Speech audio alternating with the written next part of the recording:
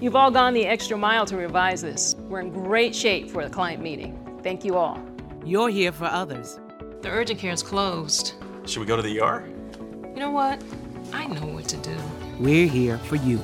That is a little bit higher than normal, but medically, it's not a fever. Oh, good. That's a relief. Have a great day, sweetheart. Thanks, Mom. The client loved it. We're approved to move forward. Great job, everyone. Live fearless, North Carolina. It's the HBCU Football Daily Podcast for today, Friday, November 22nd. I'm Donald Ware. Guess what? It's Friday! We're heading into week 13 of the HBCU football schedule. And, of course, on yesterday, had a chance to look at the A&T and North Carolina Central matchup at the Bowie State and Carson Newman matchup. And we're going to look today at the Florida A&M and Florida A&M and Bethune-Cookman matchup. I'm sorry, I should have said Carson Newman and Bowie State. So today we're going to look at Florida A&M and Bethune-Cookman. We'll get into Miles and Lenoir-Rhyne. Of course, you have other big games. This is a big weekend for the MEAC. South Carolina State and Norfolk State. That should be a really good football game. Norfolk State is playing some really good football right now and has put itself in position to challenge for the MEAC championship. I mean, Norfolk State, of the four teams, meaning A&T, Bethune, South Carolina State, and Norfolk State. Norfolk State needs the most help, and it has to start by winning against South Carolina State, but still in position for an opportunity at that MEAC crown. Before we go any further, a huge weekend on the weekend edition of From the Press Box to Press Row. Trey Oliver, the head football coach at North Carolina Central, stops by. You'll hear from Sam Washington, the head football coach at North Carolina A&T. Teron Armstead, the starting left tackle for the New Orleans Saints, stops by. Daryl Johnson, who plays, of course, for the Buffalo Bills, is the reigning Box to Row Willie Davis Defensive Player of the Year. Played his collegiate football at North Carolina A&T, his first season with the Bills. He also joins the program, as well as Miles head football coach Reginald Ruffin. So a huge weekend on the weekend edition From the Press Box to Press Row can be heard on a radio station near you. Log on to our website, or log back onto our website at boxtorow.com. And find a radio station in your area that carries the program. Also, listen on Sirius XM Channel 142 on Saturday, 7 a.m. Eastern, 6 a.m. Central Time, and 4 a.m. Pacific Time on 141. And then also on Saturday, 9 a.m. Eastern, 8 a.m. Pacific, 8 a.m. Central Time, and then 6 a.m. Pacific Time, that is, on Sirius XM Channel 142. Mention some big games. Let's start with the Division II playoff game. Miles travels to Hickory, North Carolina, to take on Lenoir-Rhyne, a perennial power in the South Atlantic Conference, the SAC, who has a couple of teams, including Carson Newman, out of the SAC.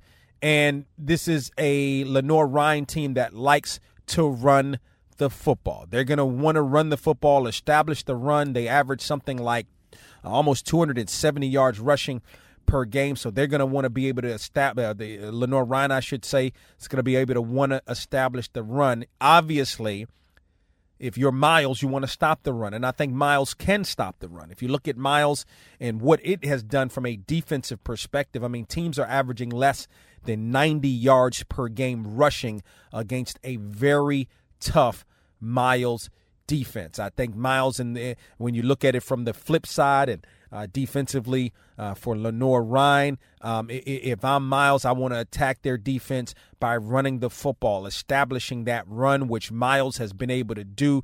Miles has a couple of running backs that can get it done, including Dante Edwards, the reigning Box to Row National Player of the Week, had three rushing touchdowns in the victory over Albany State last week in the SIAC championship game. He's got 10 rushing touchdowns.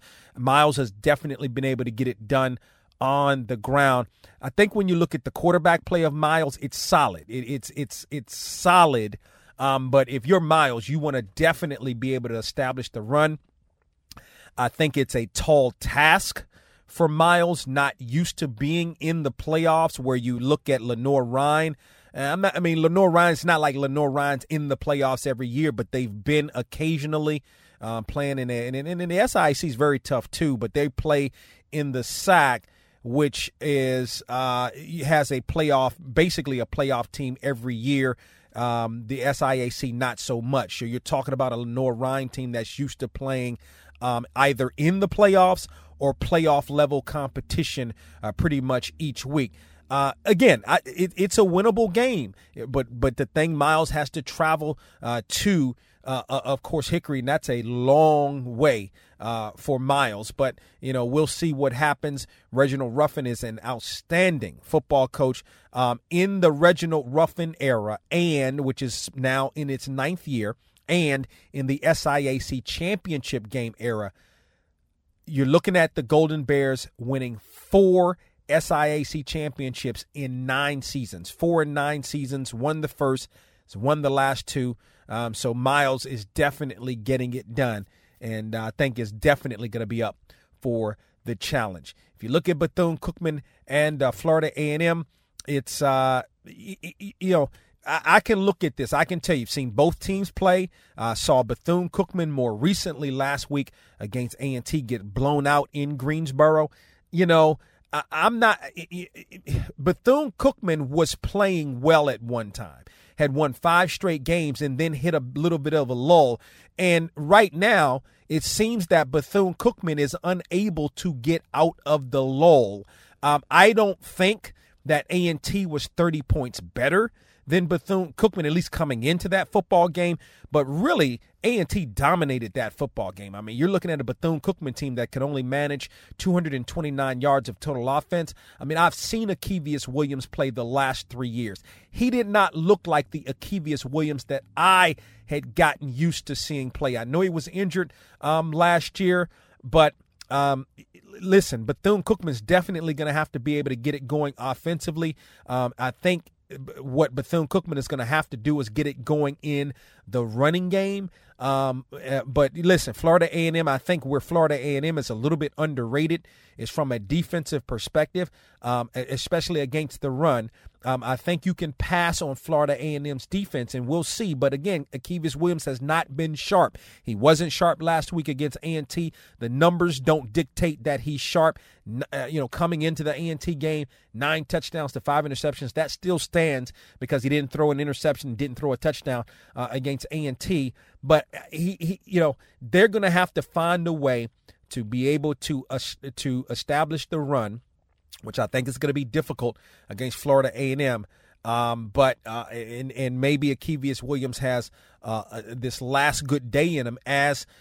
Listen, if you're Bethune-Cookman has to approach this game like, and I'm sure will. Everything is on the line. They have to believe that South Carolina State is going to lose to Norfolk State. They have to believe that A&T is going to lose to North Carolina Central. And again, I would have said that Florida A&M probably was the favorite going into the Classic game last year, and Bethune-Cookman came out with that victory. I think Bethune-Cookman a little bit last year was aided in the play or lack thereof of Ryan Stanley. I think Ryan Stanley is super laser focused. I've been saying that he's a premier quarterback, a top league quarterback in the MEAC, and he is showing that this year. I've always thought he had been from a talent perspective. It's just that, especially last year, I think he took a bit of a step back, especially numbers-wise, than he did his sophomore year. But he's put it together this year and is having a really good season.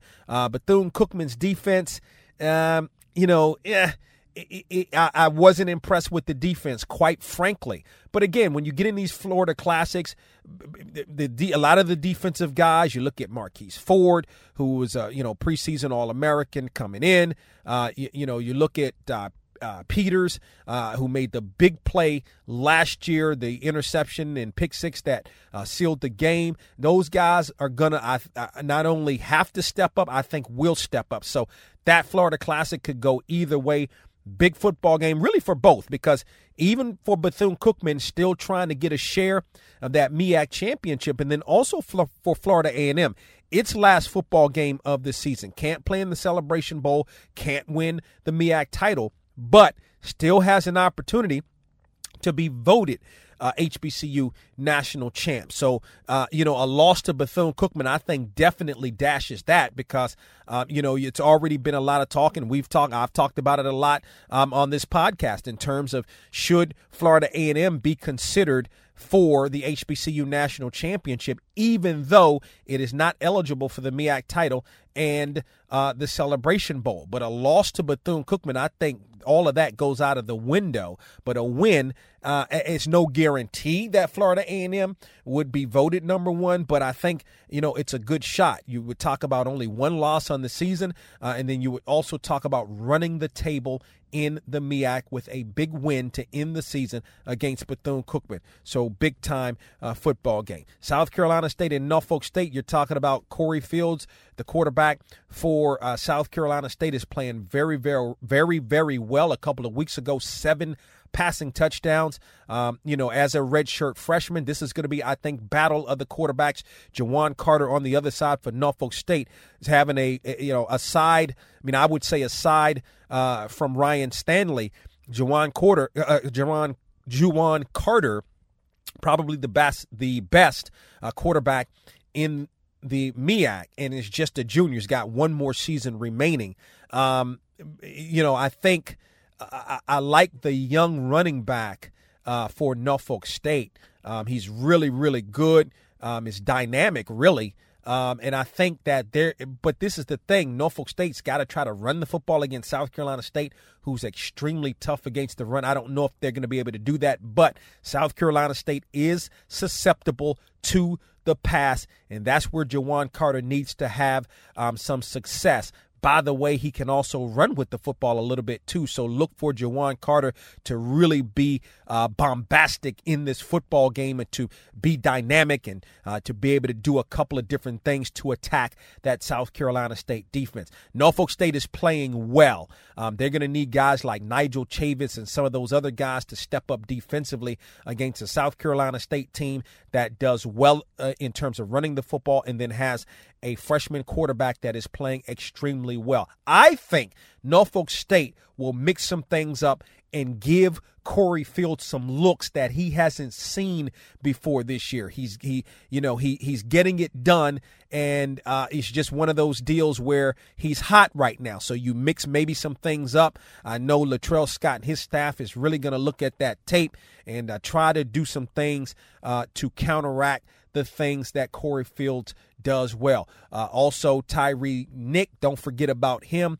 He could always be in the game, and sometimes South Carolina State has Nick and Fields in the game at the same time. So that's going to be a good football game as well. So we got a lot of matchups. You can look at Alcorn State and Jackson State. You can say not much on the line. Alcorn State has already wrapped up the SWAC's Eastern Division for the 6th straight year. I think at the end of the day, however, that's a rivalry game. They're going to have a lot of people in Veterans Stadium there in Jackson. That's a big-time football game. So Alcorn State, as I mentioned to you on Monday, going to approach this to win the game. You play to win the game. Felix Harper has been absolutely sensational for Alcorn State this year. He's had maybe 3 interceptions on the season, had another magnificent performance last week against Alabama A&M. This kid is special and has got, I think he's maybe a sophomore, freshman, so he's got 2 or 3 more years at Alcorn State. So the SWAC's going to be in trouble with Felix Harper as the time progresses. So that's a look at some of the games this weekend for the entire scoreboard. Log on to our website at boxtorow.com. Don't forget about the weekend edition of From the Press Box to Press Row, a huge show. You're going to, of course, joining us is going to be North Carolina Central head football coach Trey Oliver. You'll hear from North Carolina A&T head football coach Sam Washington, Saints starting left tackle Teron Armstead, Daryl Johnson, formerly of North Carolina A&T, his first year with the Buffalo Bills, going to join us, and Reginald Ruffin, the head football coach at Miles, going to join us as well. Don't keep the HBCU Football Daily Podcast a secret. Tell a friend or a couple of friends about the HBCU Football Daily Podcast, which can be listened on our website at boxtorow.com. Also downloaded at boxtorow.com as well as iHeartMedia. Have a great weekend, and I'll talk with you. Handle me? Who gon' handle me? Thinking he's a player, he's a member on the team. He put in all that work, he wanna be the MVP. I told him ain't no taming me. I love my niggas equally. Thinking 9 to 5 niggas with that superstar beat. The superstar star, now I got him.